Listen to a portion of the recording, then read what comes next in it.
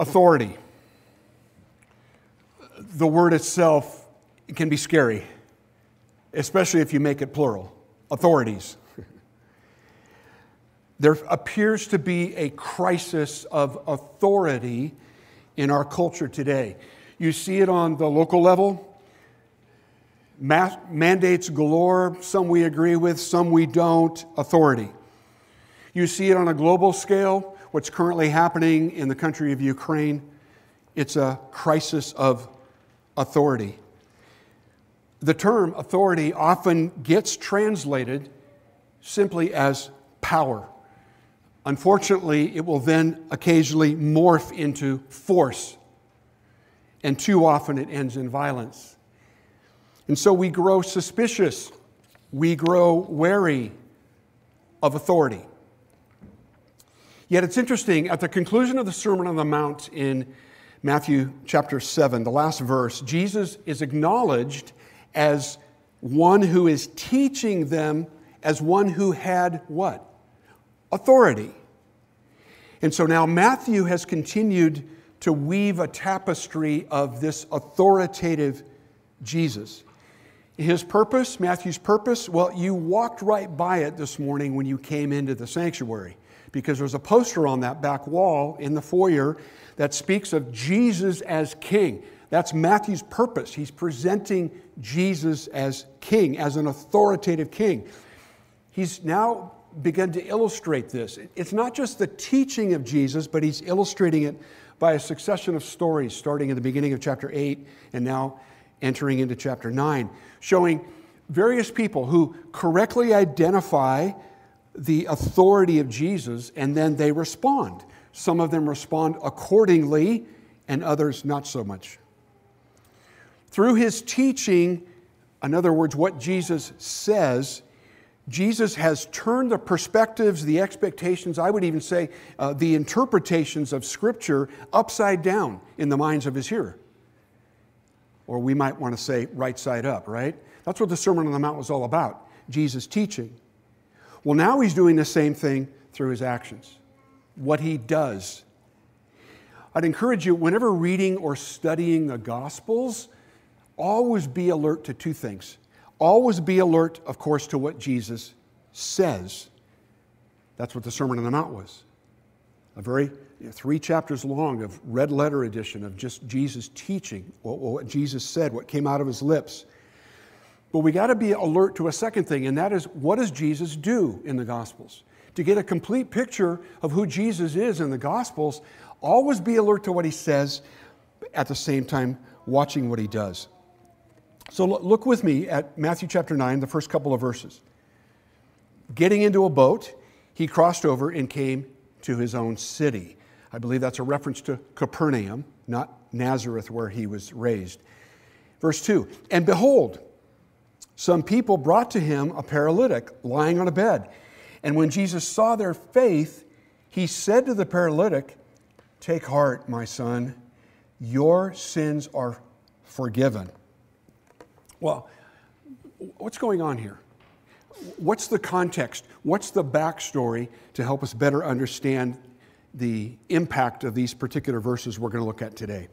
Well, Jesus has been in the northeast quadrant of the Sea of Galilee, in the region of Gadara or Gadara. He's healed 2 demoniacs there. The demons went into the swine. And remember what happened? The Gadarenes came out and they basically said, you need to leave, right? He's returned across the top portion of the Sea of Galilee. Now he's in Capernaum. And Capernaum had become kind of not a hometown, but it had become a base of operations for him. So that's where he's at. That's what's happening. That's what's just happened. He's returned to Capernaum. He's left the Gadarenes because they asked him to leave. Please take your show and go on the road. Get out of here. And so now he's back in Capernaum, and it's quite the contrast, because now suddenly we have people actually bringing people to Jesus. Whereas the Gadarenes were saying, please leave, others are bringing people to Jesus here in this passage. Notice in verse 2, there's that phrase again, and behold. We heard that last week in Pastor Scott's message, right?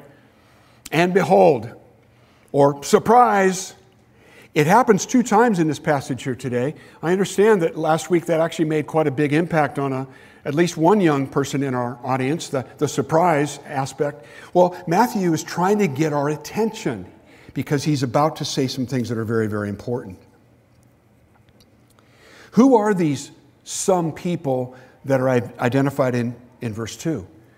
How many of them are there? Where did they come from? Why are they there? Well, fortunately for us, this same event is recorded by 2 other gospel writers. You can find out a few more details by looking at Mark's account in chapter 2 or Luke's account in chapter 5. I'm not going to preach from those 2 passages, but we need to be aware of those because it'll help us to understand what's really happening here. Matthew's account is the shortest because he's primarily focusing on one issue, and we'll see what that is in just a minute. But Mark indicates that there were 4 men who brought this paralytic to Jesus. Now, I'm guessing they're probably at least friends, possibly they're even some family members. And notice what Jesus says here. Jesus saw what? Jesus saw their faith. Well, how did he see that? Matthew doesn't give us a clue here. What did he observe? Fortunately, Mark and Luke kind of fill in the blanks a little bit because they both reveal to us that these 4 guys took extreme action to get their friend to Jesus.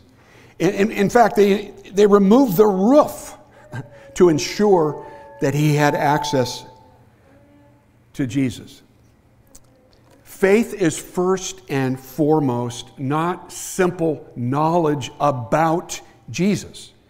We can get plenty of that here. On a Sunday, throughout the week, we get plenty of that here. Podcasts, you name it. But that's not what faith is about. It's not just an accumulation of more knowledge about Jesus, but it's active trust that Jesus is sufficient for one's deepest heartfelt needs. So if an opening to Jesus can't be found, Mark tells us that the house where he's at is so crowded, even at the door, they can't get in. It's standing room only, that they go up on the roof and they remove whatever obstacles in the way, including the roof, to get their buddy to Jesus. Well, the Gospels preserve several instances of Jesus fulfilling the petition of one party on behalf of another. We saw that in the first part of chapter 8 of Matthew with the centurion. Jesus reveals himself to the paralytic in this passage today, and he does it because of the faith of his friends. Let that sink in. Jesus reveals himself and, we'll see, forgives the sins of this paralytic, but he does it because of the faith, the trust, and the active obedience of his friends bringing him to Jesus. Notice Jesus' response. I just love this response. He says, "Take heart, my son." And the terminology that Jesus is using there is evoking tenderness, compassion. Even his command, "Take heart." Some versions will translate that as be of good cheer, be of great comfort, be full of courage and confidence. In fact, the term refers to a courage, a confidence that is subjectively felt.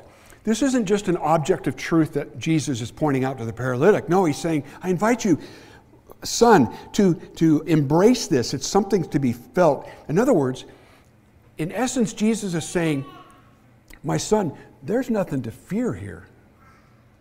Be encouraged. There's nothing to fear here. Think about that. This paralytic, whether he asked for it or not, we're not told, but he's being lowered down in front of the rest of the city, the rest of the crowd there from around. People who've known him, know his story most likely. He can't talk, he can't move, he's just being lowered down there with all of his needs right in front of everyone. And Jesus directly addresses him and says, my son, there's nothing to fear here. Be filled with good courage. Take heart. He addresses the paralytic at his deepest level, the level of his sins. And that's surprising. You didn't see that coming, right? They didn't see that coming. It's like, what? Because the implicit request of this man being lowered is he needs to be healed. He needs to be able to walk again. And Jesus instead starts at this point of his deepest need. I think partially what Jesus is doing here is he's saying to this paralytic, look, your friends up there, their faith, that's not a substitute for your faith, for your response. And we'll see that as we walk through the passage. You've got to respond to Jesus. They've responded to me. You've got to respond to me as well. I think that's partially what's going on here. Jesus has compassion on those in need, those in the grip of sin. This, in fact, is his mission, right? Do you remember what the angel said to Joseph when he's in a quandary about what to do with Mary? He's engaged to her. She's with child. And the angel says, she's going to bear a son. Yeah, she's going to bear a son. And you're going to call his name Jesus. You're not going to name him after yourself. You're going to call him Jesus. Why? Because he will save his people from their sins. So right there in chapter 1 of Matthew's gospel, we have this mission statement. This is why Jesus came. And so we see Jesus doing the very thing here in this passage today. Jesus says, your sins have been forgiven. It appears that he's speaking to some specific things that the paralytic would be aware of. In fact, they may have been the root cause of his paralysis. Paralysis may have just been a symptom of the sin that he had experienced. You know, the crowd present would have assumed that that was the case. So Jesus' first words point to the priority that's at issue here, the priority that's at stake here, namely spiritual healing over physical healing. The friends would have been satisfied with the physical healing. Jesus goes much deeper than that. And then Jesus wonderfully deals with both. He deals with both the spiritual healing and, of course, the physical healing as well. Here's what I think is the primary point that Matthew is making in this passage. Jesus compassionately displays his authority to forgive sins. Jesus compassionately displays his authority to forgive sins. He doesn't just authoritatively state, hey, I can do what I can do. No, he does it in such a way that he's displaying his compassion while also forgiving sins. And when he says, son, your sins are forgiven, he literally is saying, your sins have been sent away.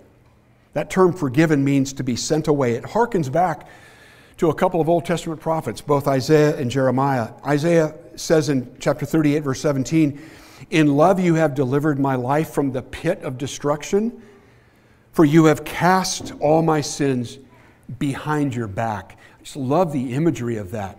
God is saying, I've cast your sins. I've sent them away behind my back. And then Jeremiah echoes that in Jeremiah chapter 31 when he's describing this new covenant that he's going to bring. And he says, I will forgive their iniquity.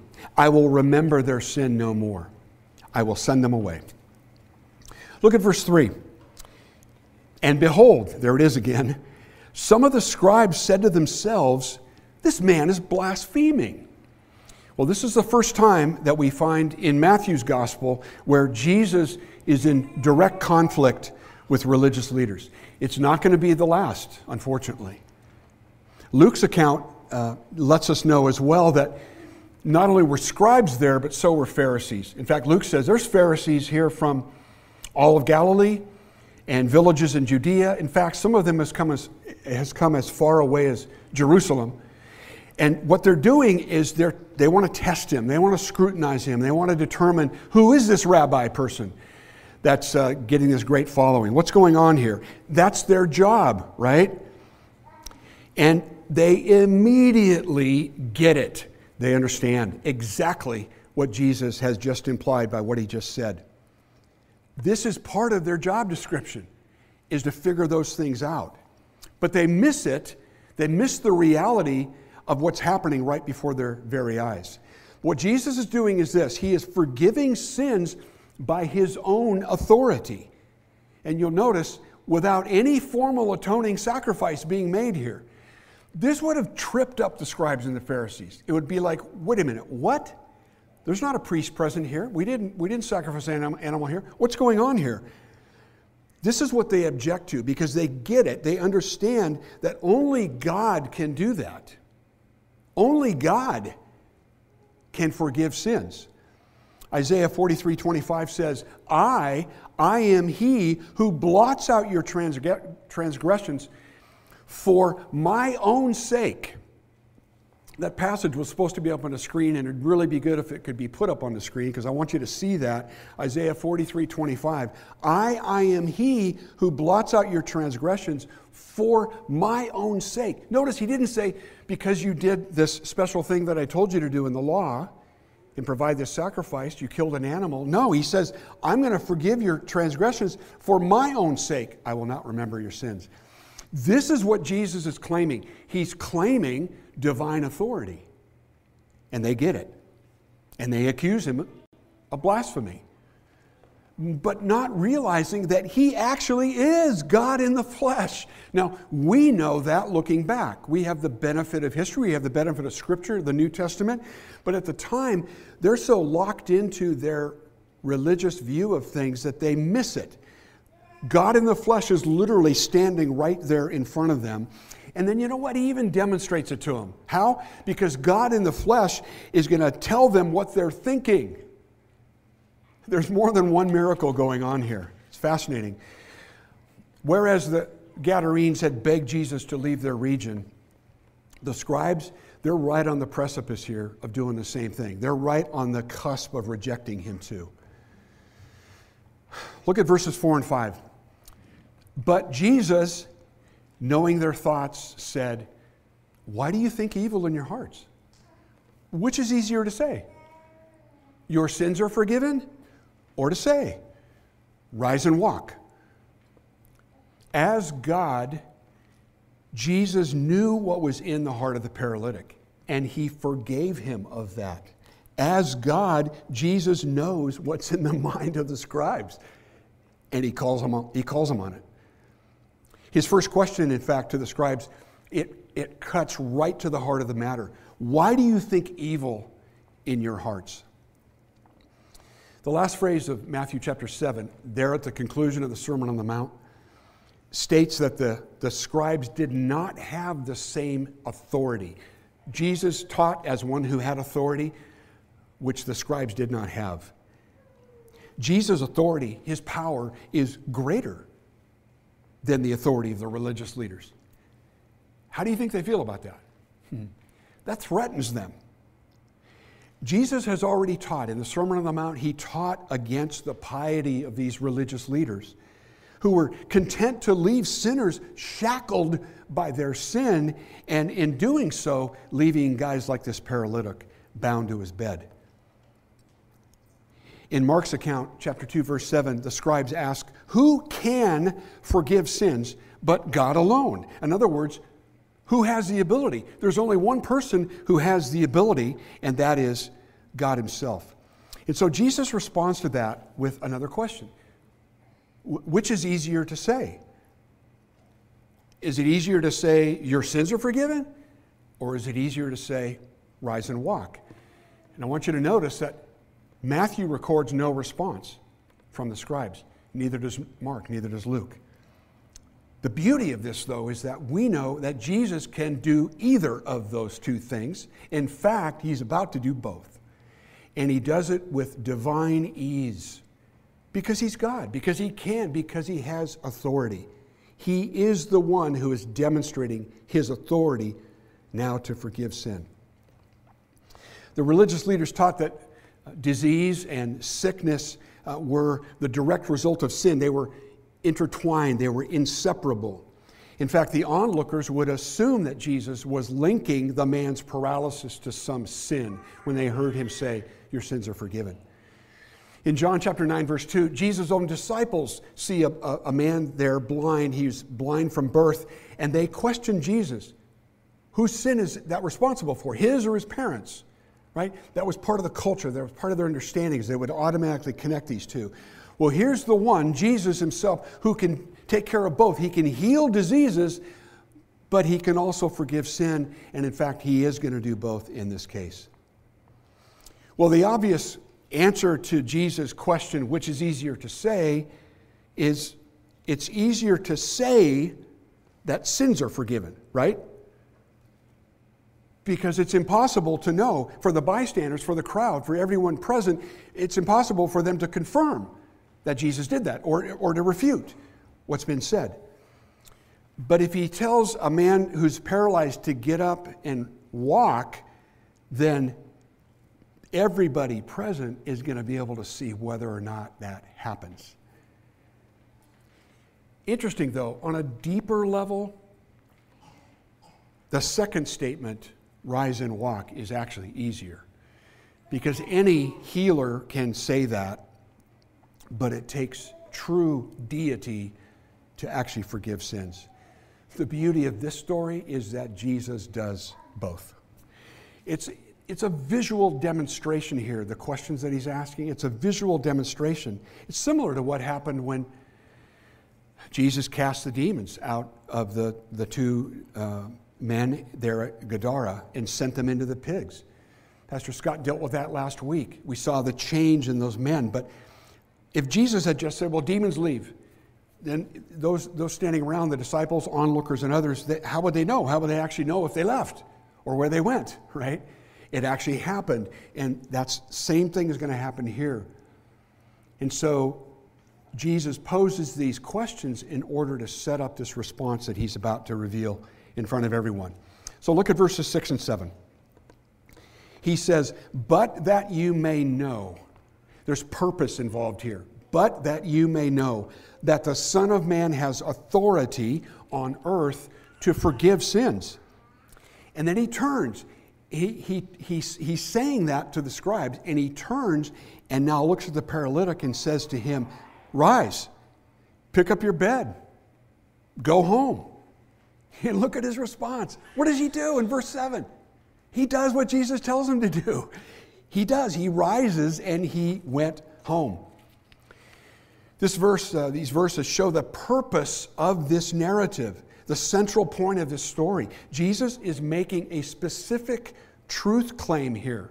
He's saying, in other words, I am doing this so that you may know beyond a shadow of a doubt that I have the authority to do what I say, to forgive sins.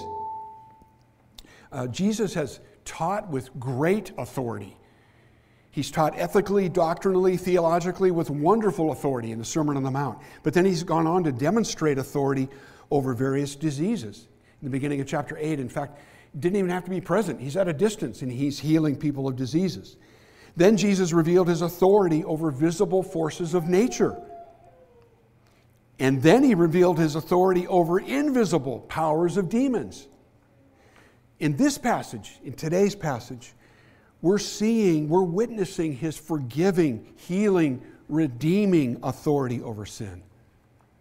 It's a beautiful progression that Matthew is laying in front of us. And then, spoiler alert, in 2 weeks, you're going to hear later in this chapter, Jesus is going to demonstrate his authority over death itself. Well, by using the term authority, Jesus declares that he is this Son of Man, and that he not only has the ability, the power, the ability, but he has the right. He has the jurisdiction to do so. 3 weeks ago, Pastor Eric preached on the passage of Scripture earlier in this chapter where Jesus uses the phrase Son of Man. Again, in fact, it's used 80 times by Jesus in the 4 Gospels to refer to himself as this authoritative one. It comes out of Daniel chapter 7, where the Son of Man, one like a Son of Man, comes to the Ancient of Days, God the Father, and is presented before him and is given dominion and glory and an eternal kingdom. That's what Jesus is claiming. And he's using terminology to drive that point home, even as he illustrates that authority before their very eyes. Well, who does this? Is Jesus just another prophet? He's way more than a prophet. Is he just a good teacher? You got friends who've said that, oh yeah, Jesus, he's a good teacher, really a good teacher. He's right up there with others, right? Muhammad, Buddha, whatever. No. He supersedes all of them. He's more than just a good teacher. Only God has the authority to say and to do what Jesus is now doing. And then look again at verse 7. Look, the response of this paralytic is precious. It's immediate. He doesn't say anything here in Matthew's account. He just obeys. He just does what Jesus told him to do. Now, just for a second, we got to talk about this. Can you imagine the trip home? Think about it. I'm guessing the crowd is like, we're going to find out, they're like awestruck. They're like backing up, and he's rolling up his mat and he's heading toward the door, and there's like a clear path now, right? He's headed for exit stage left, and his buddies on the roof are like, hey, wait, what happened? And they're like ambling or running or jumping down the external staircase to get to him. I can just see them running, the 5 of them, jumping up and down, high-fiving. I told you that would work. You didn't believe me, and so forth and so on. Just this delight as they themselves understand that trust in Jesus has brought this great result. Let's look at the crowd's result, the crowd's response, though, in verse 8. When the crowd saw it, they were afraid, and they glorified God, who had given such authority to men. That last phrase really kind of surprises us as well. It's like, wait, what? Do they not really see what's going on here? Well, it's interesting because throughout the 4 Gospels, crowds are presented in such a way that they form the audiences for Jesus' teaching, and they're the object of his compassion. But the Gospels don't record crowds turning to Jesus in repentance and belief. They don't. What do they record? Individuals maybe stepping out of the crowd, individuals being pulled out of the crowd in this case. Think of the woman with the issue of blood. She's in a crowd, but she individually reaches out and touches the hem of Jesus' garment. It's a fascinating contrast here. In fact, crowds are most often presented in the Gospels as that which obstructs access to Jesus. In the Gospels, crowds tend to get in the way of actually having an encounter with Jesus. So notice their response. They're afraid, Matthew says. Mark says they're amazed. Luke says they're awestruck. Well, these are better responses than the Gadarenes, right? Who said, hey, get out of here. We don't want you. Certainly better than the scribes who are about to reject him. But I'm left to ponder, is it enough? Is what's happening with the crowd, is it enough? It's great to glorify God, and they should, and to be afraid. Because in fact, fear is the appropriate response, right? If you see an activity, an action of God, then fear should be there. And fear breeds praise, actually. But I'm left to ponder, did they really get it? Have they truly grasped who Jesus really is? Mark says that the crowd said, we've never seen anything like this. That sounds like something we might say as part of a crowd. Or Luke writes, we've seen extraordinary things today. Isn't it great? Time will tell as we work our way through Matthew. Time will tell how the crowds, in fact, do respond to Jesus. But I want to go back and I want to restate this really key idea for this passage, and that is Jesus compassionately displays his authority to forgive sins. That's what's going on here in these 8 verses. Well, that begs a question, right? That begs the question, well, so now what? It begs the question, how will we respond to that? What difference does that mean and make for us? I have shared this illustration at least once, maybe twice since in the 4.5 years we've been here, but I want to share it again because it's so appropriate. Well, living in Mississippi for 9 years, Deb and I were active in living in and ministering to the African American community, mostly impoverished communities. And I became good friends with Reverend Carl Brown, who pastored a church up on the Delta, pretty close to Memphis actually, very poor area of northwest Mississippi. In fact, he had me come up there once when our oldest daughter, Alicia, was just a toddler. We got to go up there and he had me preach. I found out after the fact, I'm glad I didn't know ahead of time, that I was the first white guy to ever stand in that 100-year-old pulpit. And so we had a wonderful relationship. But I tell you, when Reverend Carl Brown would preach, he'd get to this point in the message where he would want to make sure that we understood what it was being said. He'd want to make some application, make it practical for people. And he'd lean over the pulpit, he'd grab the pulpit, he'd lean over it, and he'd look at the audience and he'd say, "Let me put the cookies on the lower shelf." Well, that's what I want to do. Let me put these cookies on the lower shelf. And I think the best way to do that is to ask the question, with whom do we identify the most?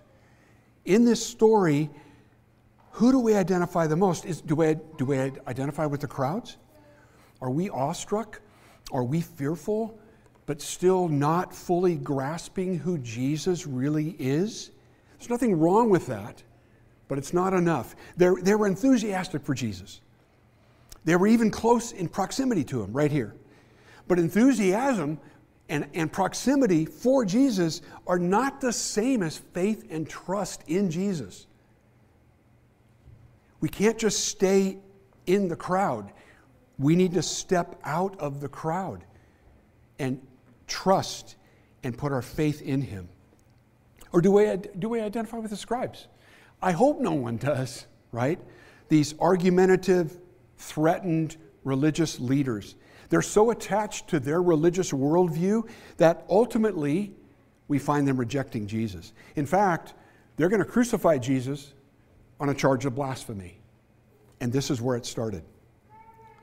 The scribes, interesting though, they're no less dependent on Jesus than the paralytic is for a work of God in their lives. But you know what? They're learning, their status probably make them less aware of their need for it. Well, how about the four friends? For those of you who profess allegiance to Jesus, then this is coming at you. I hope we're like the four friends, trusting in Jesus enough to go to great measures to get a friend to Jesus. For those of you that are participating in the Kingdom Initiative, you got a text this morning at 8 o'clock, and in that text it said to read this passage and then to pray that God would reveal one friend, just one, whom you can lead to Jesus. We got to be like these four friends. We got to do more than just observe, like the crowd, standing and observing what's going on. We've got to trust in Jesus enough to take action to lead others to him. Or maybe, and I don't know the condition of everyone's heart in here, but maybe you're sitting here like the paralytic. Maybe you walked in here needing your sins forgiven. I don't know. God knows that. You know that. I want to invite you to respond like the paralytic. He embraced what Jesus told him to do. And in doing so, he's revealing that he's trusting in Jesus as well. He immediately obeys what Jesus told him to do. So I want to urge you this morning, I want to urge you with everything I can urge you with, is to accept his forgiveness and then submit to his authority. Obey his words and then bring others to Jesus. It's really pretty simple. Let's pray. Father, thank you for the simplicity, even the brevity of this message. It's clear, it's right there. Thank you for communicating this story to us in such a way that we can relate to it, in such a way that it makes sense. Father, you know the condition of our hearts. You know the thinking of our minds. You know where we are at right now. And Lord, if there's someone here under the sound of my voice who is in the crowd but not yet stepping out to embrace you in faith and trust, and Lord, I pray that it would happen today.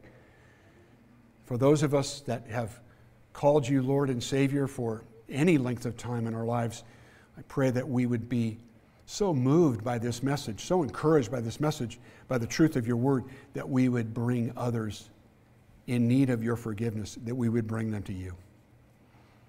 Lord, do this work. We can't do it ourselves. We need the power of your Holy Spirit to empower us, enable us to do that. But do this work through us, we pray. In Jesus' name, amen. Well, what better Sunday, right? What better message than to cap it with a visual, visible demonstration of our commitment to Jesus. So we're going to celebrate communion.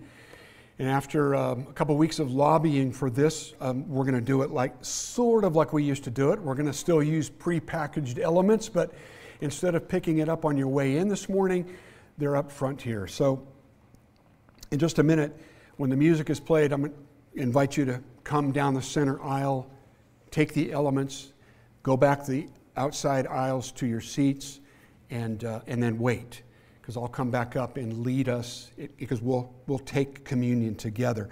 But I want to remind all of us, this is not the table of New Life Church. This is the Lord's table. It's not exclusively for those who have membership here at this place. However, it is exclusively for those who profess allegiance to King Jesus, right? Who trust in His grace for our salvation. So if you follow Jesus as your Savior, as your Lord, then please join us. You are welcome at this table. But if you're not, if you're still in the crowd, still kind of scoping things out, not quite sure, not quite certain who is this Jesus, then I'd urge you to stay seated, seriously. And think about that, and pray about that, and ask God to reveal Himself more clearly to you. Father, take this opportunity to visually demonstrate your love, your grace, your mercy for us on our behalf. Amen.